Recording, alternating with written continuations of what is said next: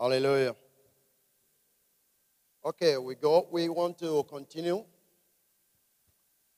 with our study on Ezekiel 28. And today we're going to look at verse 14. Praise the Lord. Verse 14 says, "Thou art the anointed cherub that covereth, and I've said thee so. Thou was upon the holy mountain of God. Thou hast walked up and down in the midst of the stones of fire." Like I said before, this is one of the very verses that makes people to teach that this is talking about the fallen angel, and all that says it has to do with Adam because of the word that is used, anointed cherub. Hallelujah. Okay. So we want to look at some of those features there, like the holy mount of God. What exactly is the holy mount of God? One of the things you can quickly pick from the scripture is the holy mount of God, where you find the cherubim, is already connected to the ark and Mount Zion. Hallelujah. The ark and Mount Zion, these are the two things you always see in connection to the holy mount. And then the cherubim. But what he really speaks about is you are highly exalted to the place of the highest dignity. Zion is the highest point, or was the highest point in Jerusalem. Amen? The kings were Mount Zion, David. Man, check the echo. This vibration is not good. You find that David was on Mount Zion. It was the highest point in the city of Jerusalem. So by implication, Zion is a symbol of the place of authority and kingly dignity.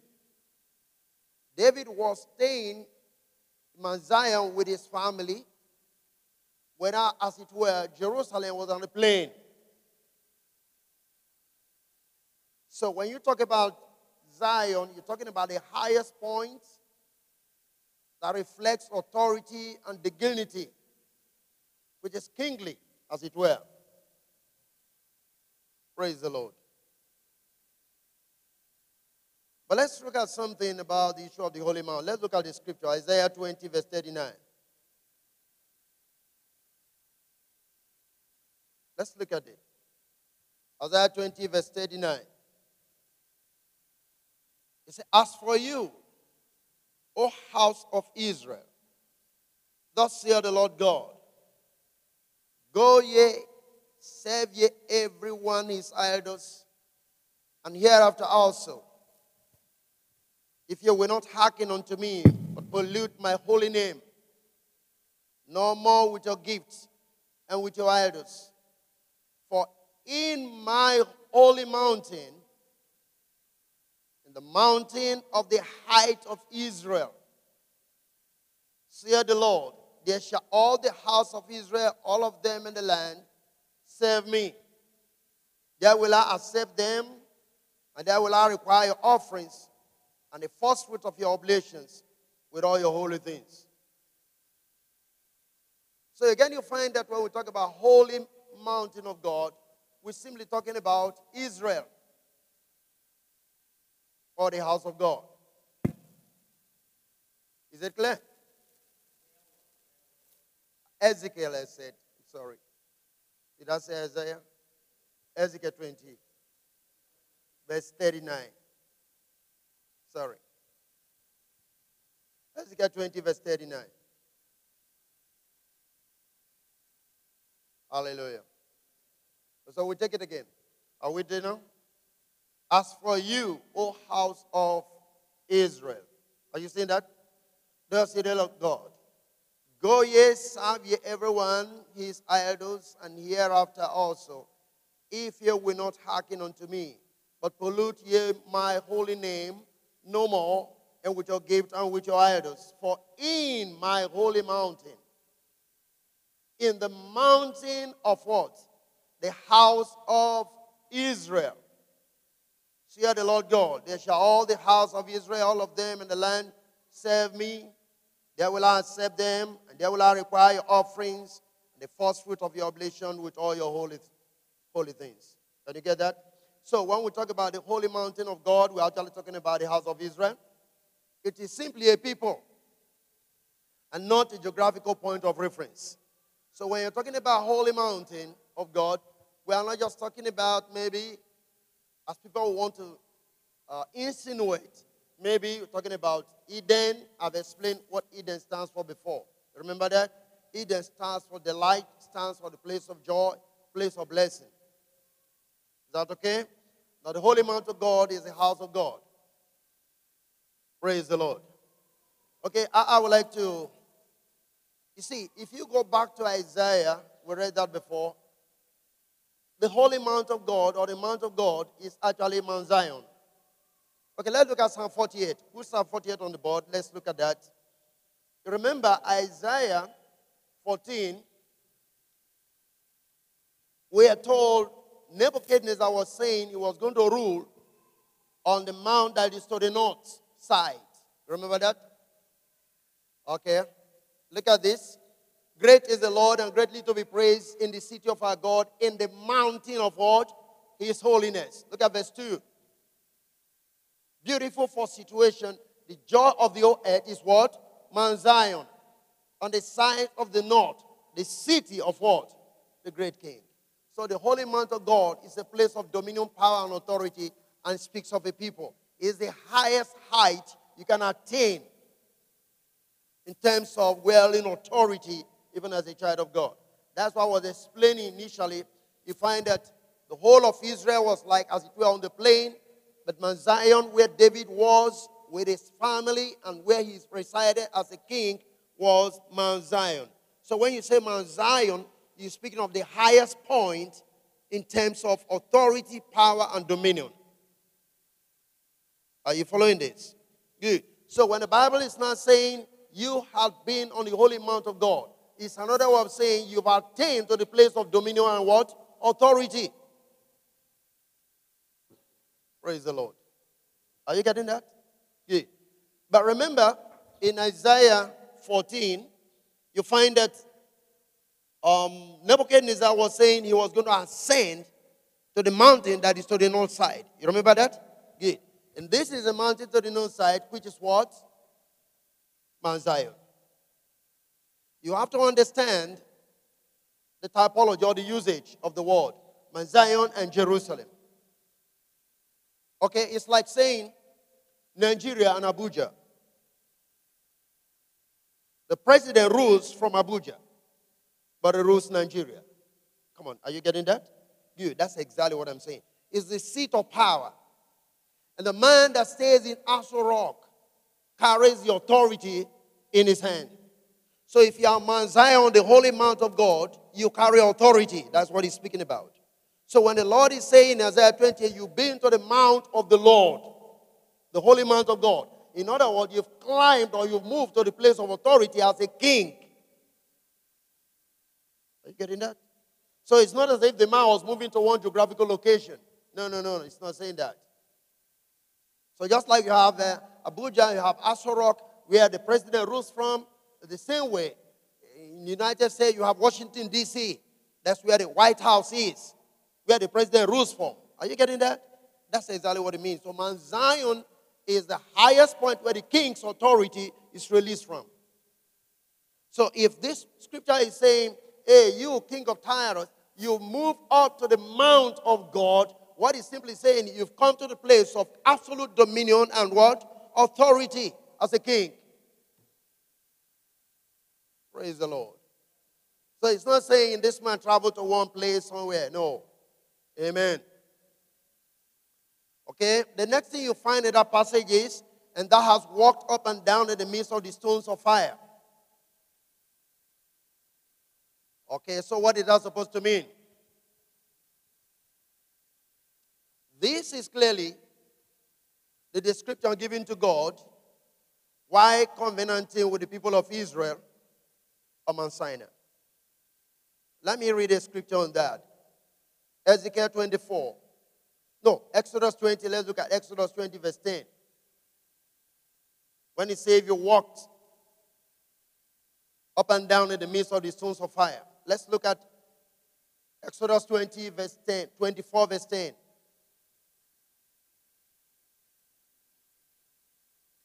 And it says, and they saw the God of Israel, and there was under his feet, as it were, a paved work of sapphire stones, as it were the body of heaven in its clearness.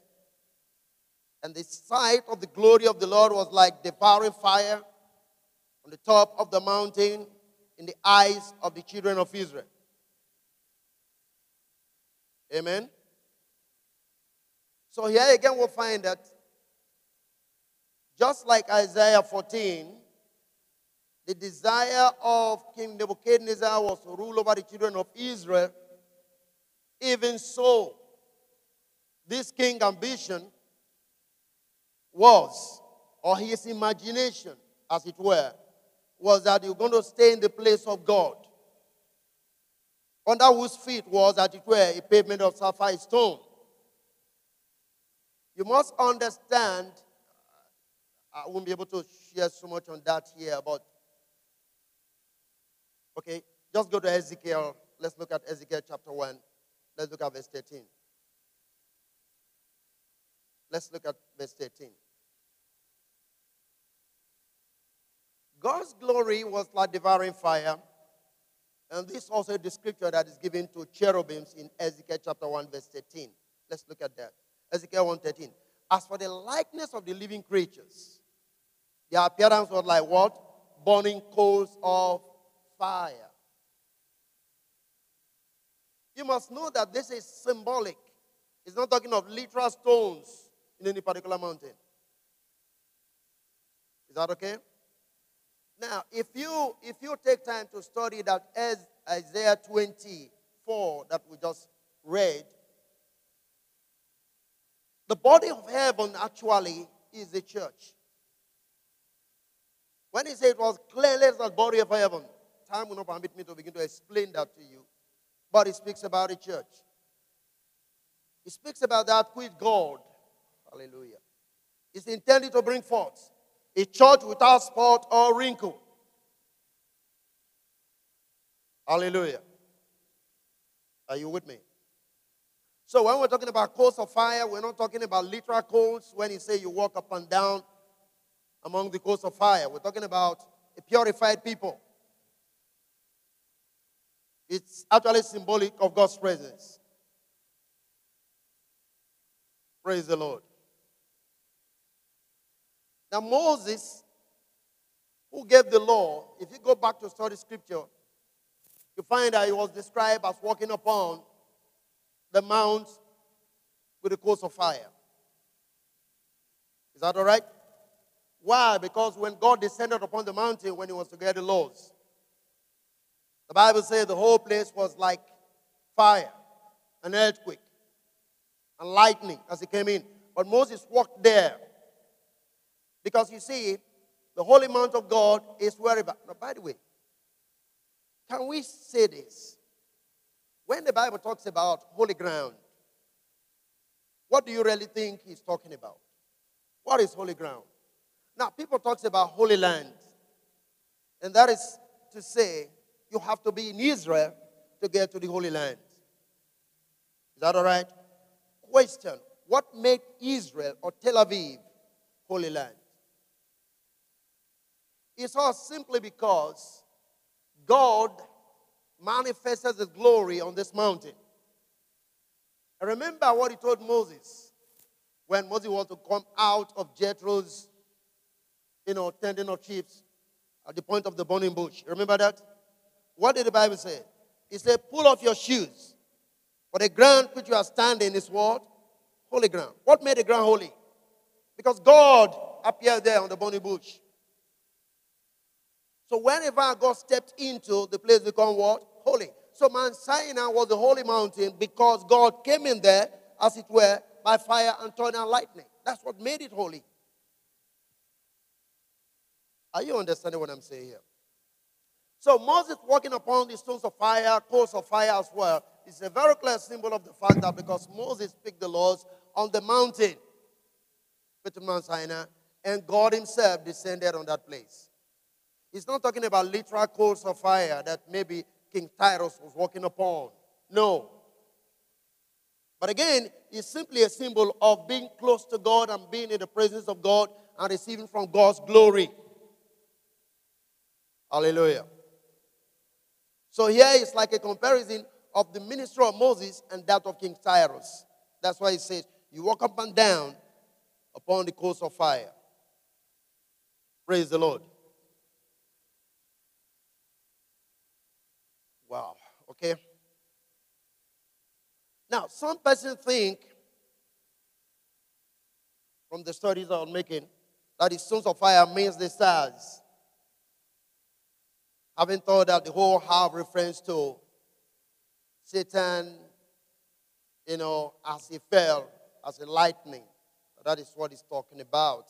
So this has reference to Lucifer in their own thinking, but it's far from it. But let me take a simple illustration of the coal of fire again. 2 Samuel chapter 22, verse 9. 2 Samuel. How that this coal of fire is only relating to God. Verse 9. There went up a smoke out of his nostril, describing God, and fire out of his mouth devoured, coals were kindled by. Is that okay? Maybe we'll take Psalm 18 again. Look at Psalm 18, verse 8. Almost the same thing. Psalm 18, verse 8. There went up a smoke out of his nostril, and fire out of his mouth devoured. Coals were kindled by it. Is it there? Good.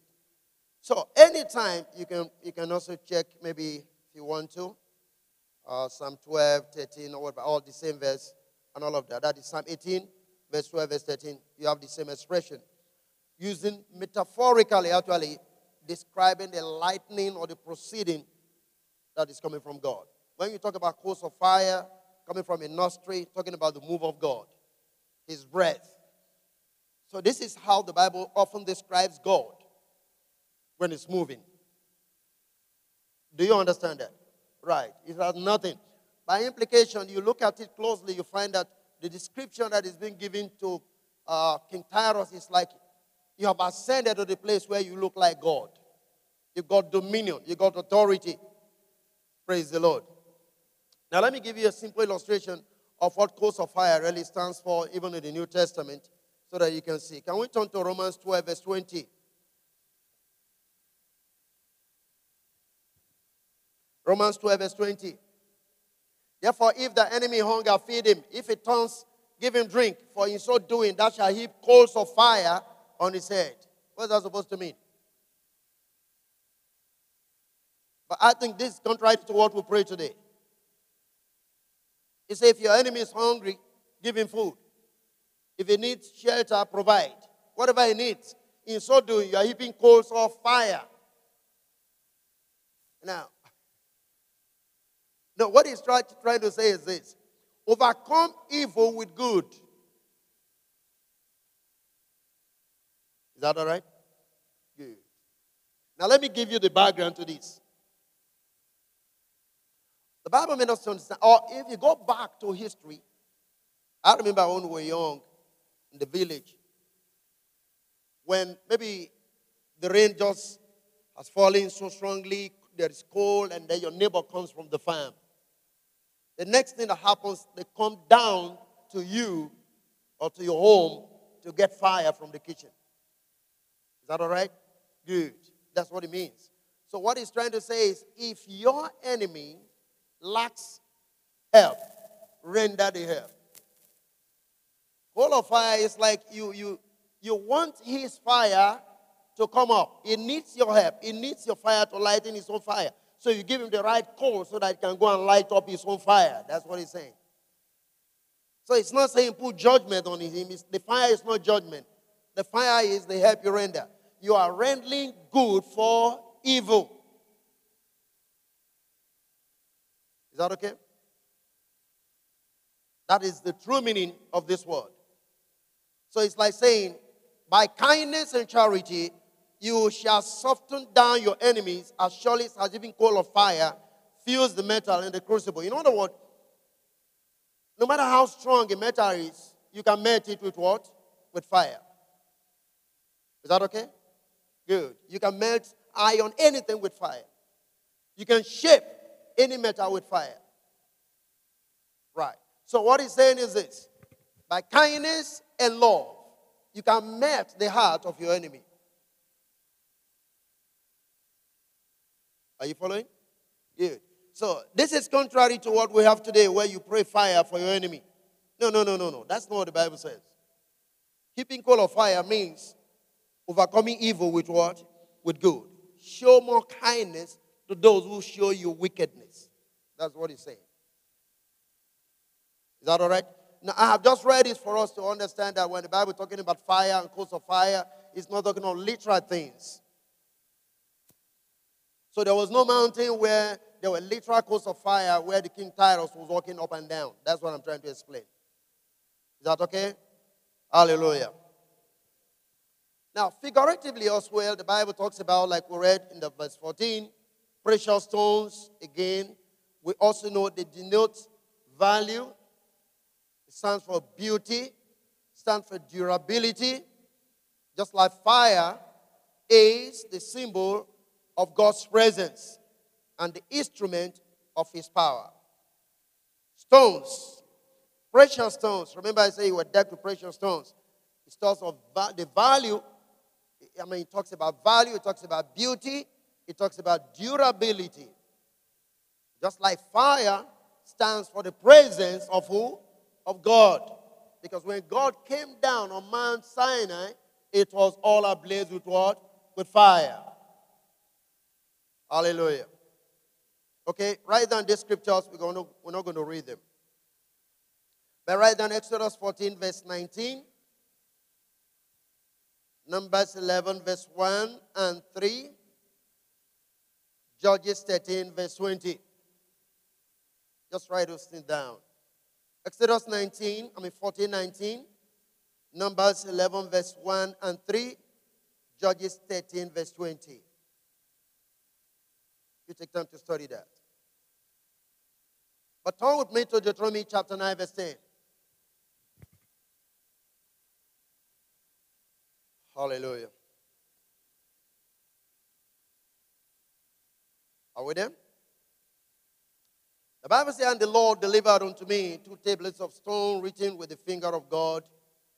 And on them was written according to all the words which the Lord spake with you on the mount out of what? The midst of the fire in the day of what? Of the assembly. Is that all right? Praise the Lord. So, you walked upon the mountain, of the holy mountain of God, among the midst of the stones of fire, have nothing to do with a literal mountain, as we want to be made to believe. Here again we'll find that the scripture is describing when Moses got the laws from who? From God on the holy mountain. Praise the Lord. So fire basically represents the presence of God, but not just the presence of God alone, but the holiness of God, which was actually in 2 aspects. It purifies and it destroys. Is that okay? The major symbolism of God's presence in terms of fire as it is. It purifies and it does what? It destroys. Fire purifies. But you see, anything that fire consumes, it takes it to its true elemental state. I don't know how I'm going to say this, but think about it. I read a story of late, some time past, where people were cremating their relations. You know what cremation means? Somebody dies and then you burn the person. Now, there was a set of people that were taking the ashes. So you can lose your father. So what happened is, you burn your father, for instance, you cremate your father, you give them the dust, which has to do with the ashes. And what happened? They have to treat the ashes and get a ring out of it. Diamond ring. So you wear the diamond ring and indicating that you have not lost your father. He's still with you. So, but what am I trying to say? Man is made of the dust. Is that okay? It's just like wood. You burn wood, for instance. If you use fire to burn wood, you take it back to the original state. You bring out the element that makes up the wood. So though fire destroys, but at the same time it does what? It purifies. It takes the stuff to the original state. The elemental composition of wood is what you finally get from the ash when you burn wood. Are you there? Good. Praise the Lord. So, fire has two aspects to it. It's both purifying and then destructive. Okay. Now, you find that the law has the same two aspects. The law condemns, and the law also tries to cause men to try to renew their mind. Did you get that? Praise the living God. So you need to understand as well. So if you are talking about walking, we are talking about ministering the law. We are talking about executing what the law is. And how was Tyre was going to do that? Because he was a king. In the hand of the king is the law. Scripture said the words of the king is with what? With power. And it is the king that brings the law to judge the people. Are you following what I'm saying now? So again, the whole thing is going back to one thing. You walk upon the mount with a course of fire. It's like saying you've come to the place of absolute dominion, that your law has become authority over the land. Are you following me? I'm sure these things are not looking crazy to you, but you get it. This is how you finally be able to appreciate scriptures when you're reading, especially when you come to prophetic and symbolic languages. So you don't read literal things and you get confused. And then you take in everything that people are saying because you do not have accurate understanding of what the scripture is saying. Are you there with me? Very important. I mentioned last week, maybe when I finish with this, I have maybe one more. I wish I can go through today so that I just do one more section with you on this. And then we treat Genesis 1. Very, very exciting. People are already calling, people are already writing, man, this is good, this is revelatory, and so on and so forth. But I was speaking to someone and said, I'm not really teaching revelation. I'm just teaching plain scriptures. Is that okay? Right, because you look at Genesis 1, and it tells you in the beginning, God created the heaven and earth. And then verse 2 says, and the earth and the heaven were without form and void. What's he talking about? You know, that is where they linked it to Ezekiel 28 and said that's when Satan fell down and destroyed the whole place. Like the question I'm asking, if God who created a being have come to discover that the being is so strong and he has to drive the being down, was God doing mankind any good? If he can't resist it, why is he bringing it down to you? I mean, I don't know how people think. Hallelujah. You said this man fought him in heaven. He was such a strong angel. Now, this guy wants to overthrow you, like what they say, plan a coup, isn't it? Now you send it down to mortal man. What do you want him to do? Like a stupid teaching. They teach this and makes people. That's why when people do things, they say the devil made me do it because they don't want to take responsibility anymore. You've taken an action By your own decision, you said the devil made you do it. Which devil made you do it? You decided to do it. Are you still there with me? Crazy stuff. When we come there, you'll be able to see it clearly. I know, I illustrated that to you last week. Thoughts. Do you know when you read John 1:1? Right? What did he say? In the beginning was the Word. And the Word was with God. Isn't it? In the beginning was the Word. And the Word was with God. Do you know that word means logos? I know what logos means? Thought. Ideas. In the beginning was the thoughts of God. And the thought becomes word. Hey, you will like it until we get there. But I can make you go and read. Is that okay?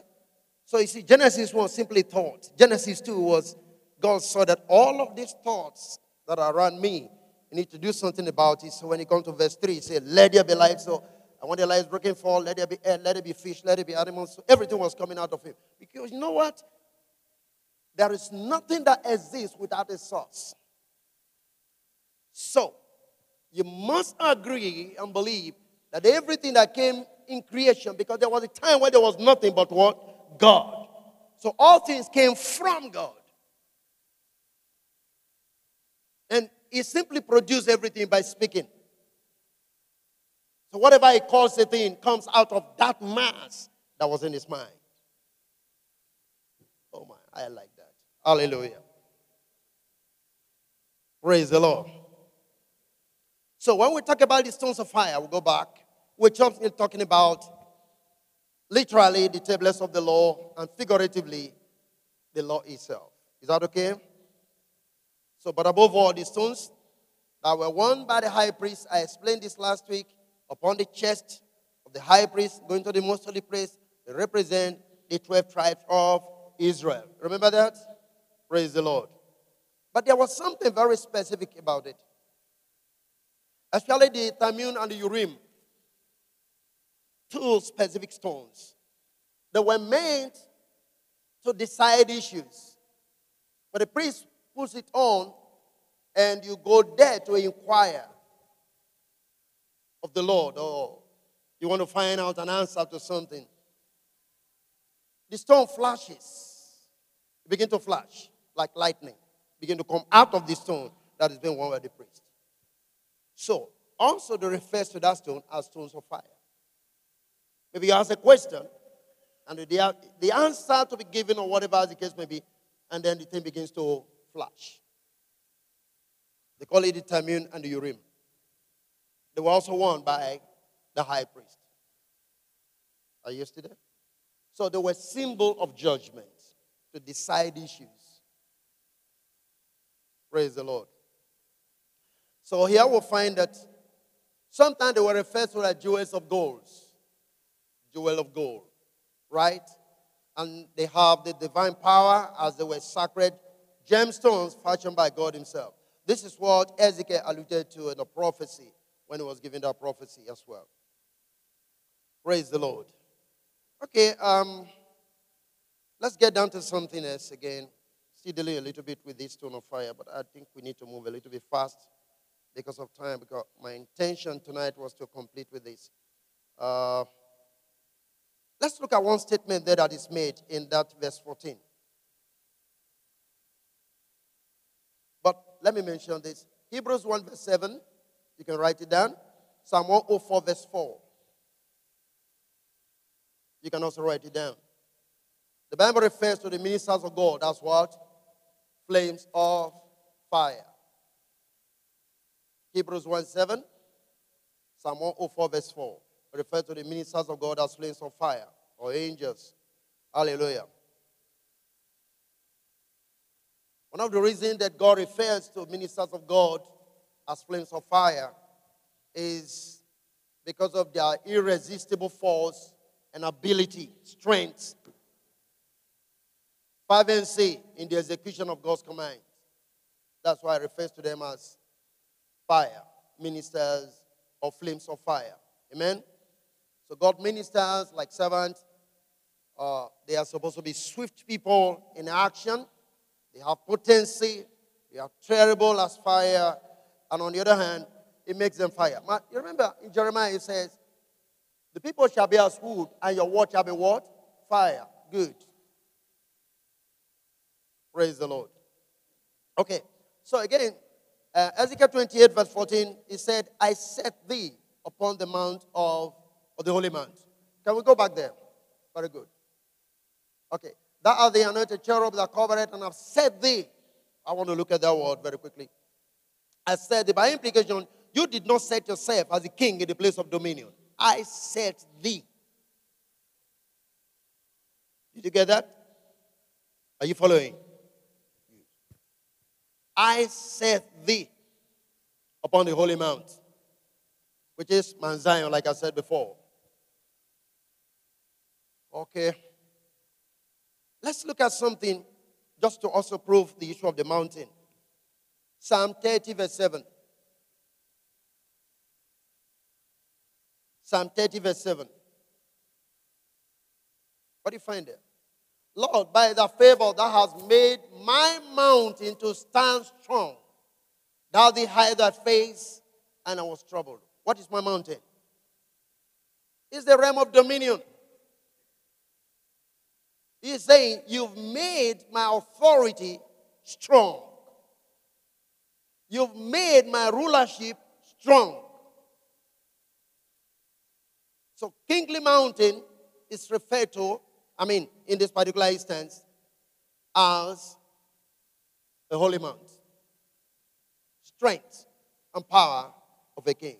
So David is saying here, you made my mountain strong.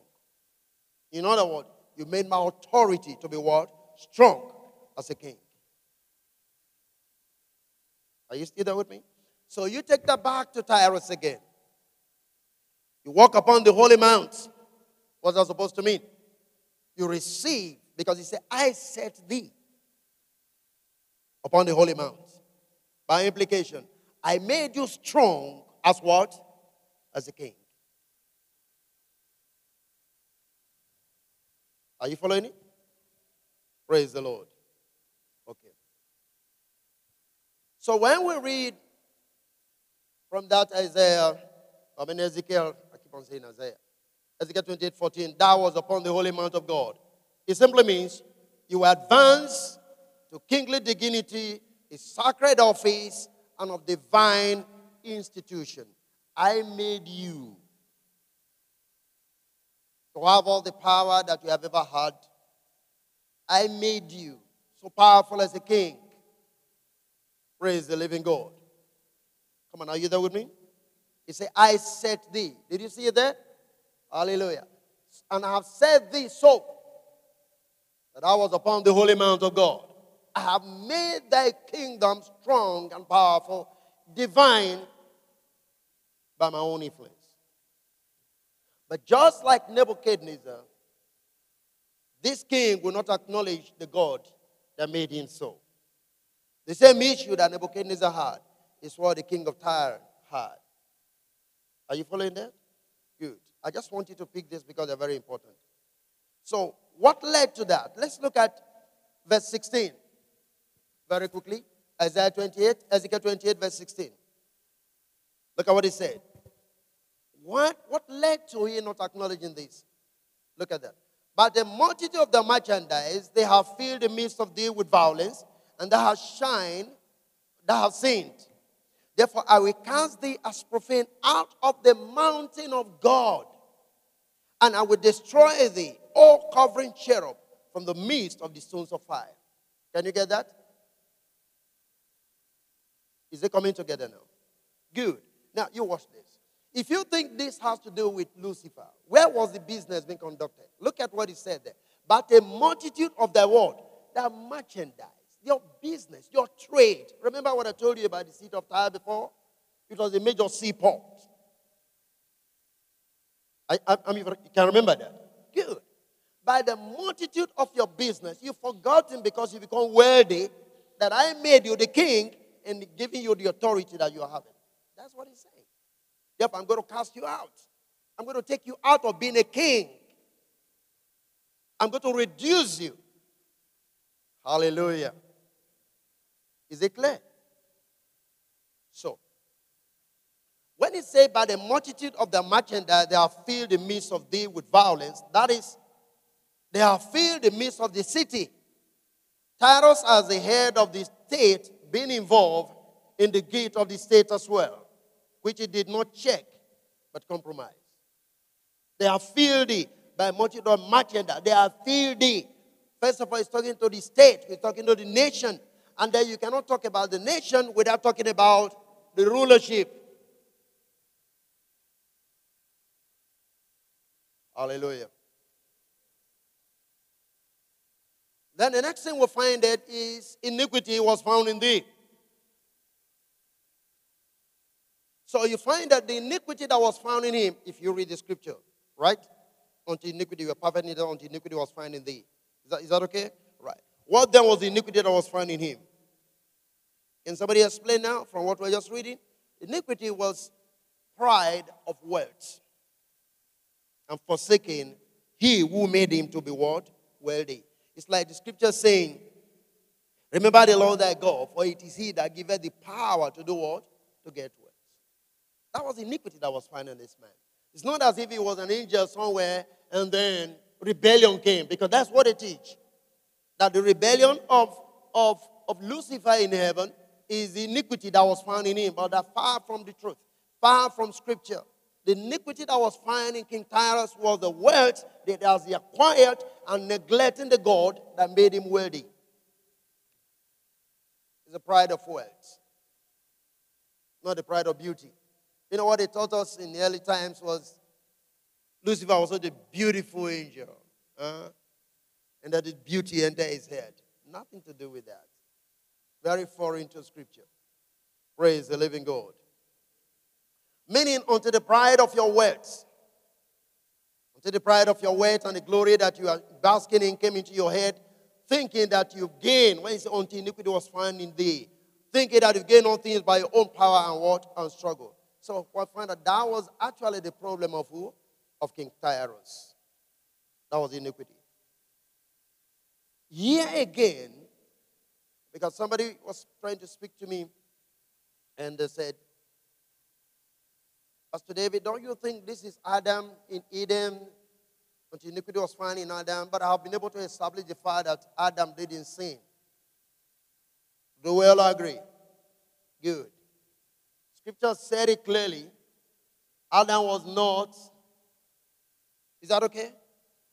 In the transgression, but the woman was. How many of you remember? Good. But Adam willingly gave himself for it. How many of you remember that?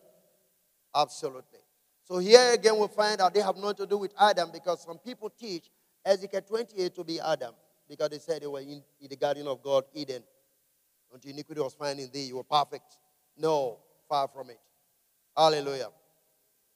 So again, when we read in that verse 16 or verse 14, I will cast thee as profane, means you shall be cast down from your eminence. You shall no longer be treated as sacred, but driven out of the place of sanctity. That is Ezekiel 28 verse 14. You'll be driven out. I will cast thee as profane. When something is profane, you've lost your divine establishment. You have lost your divine connection. You have lost everything that made you thick. Praise the Lord. In other words, I'm getting you out from being a king. That's just what he's talking about there. Praise the living God. Are you following me? So let's get back again to, okay. All right.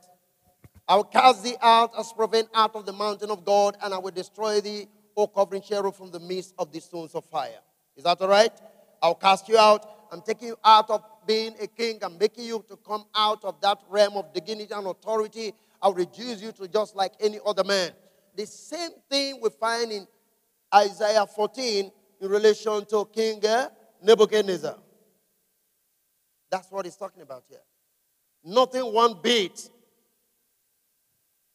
to do with one angel that was up in heaven or Adam in the Garden of Eden. Nothing to do with that. Let's read the scripture and then we can be done for tonight.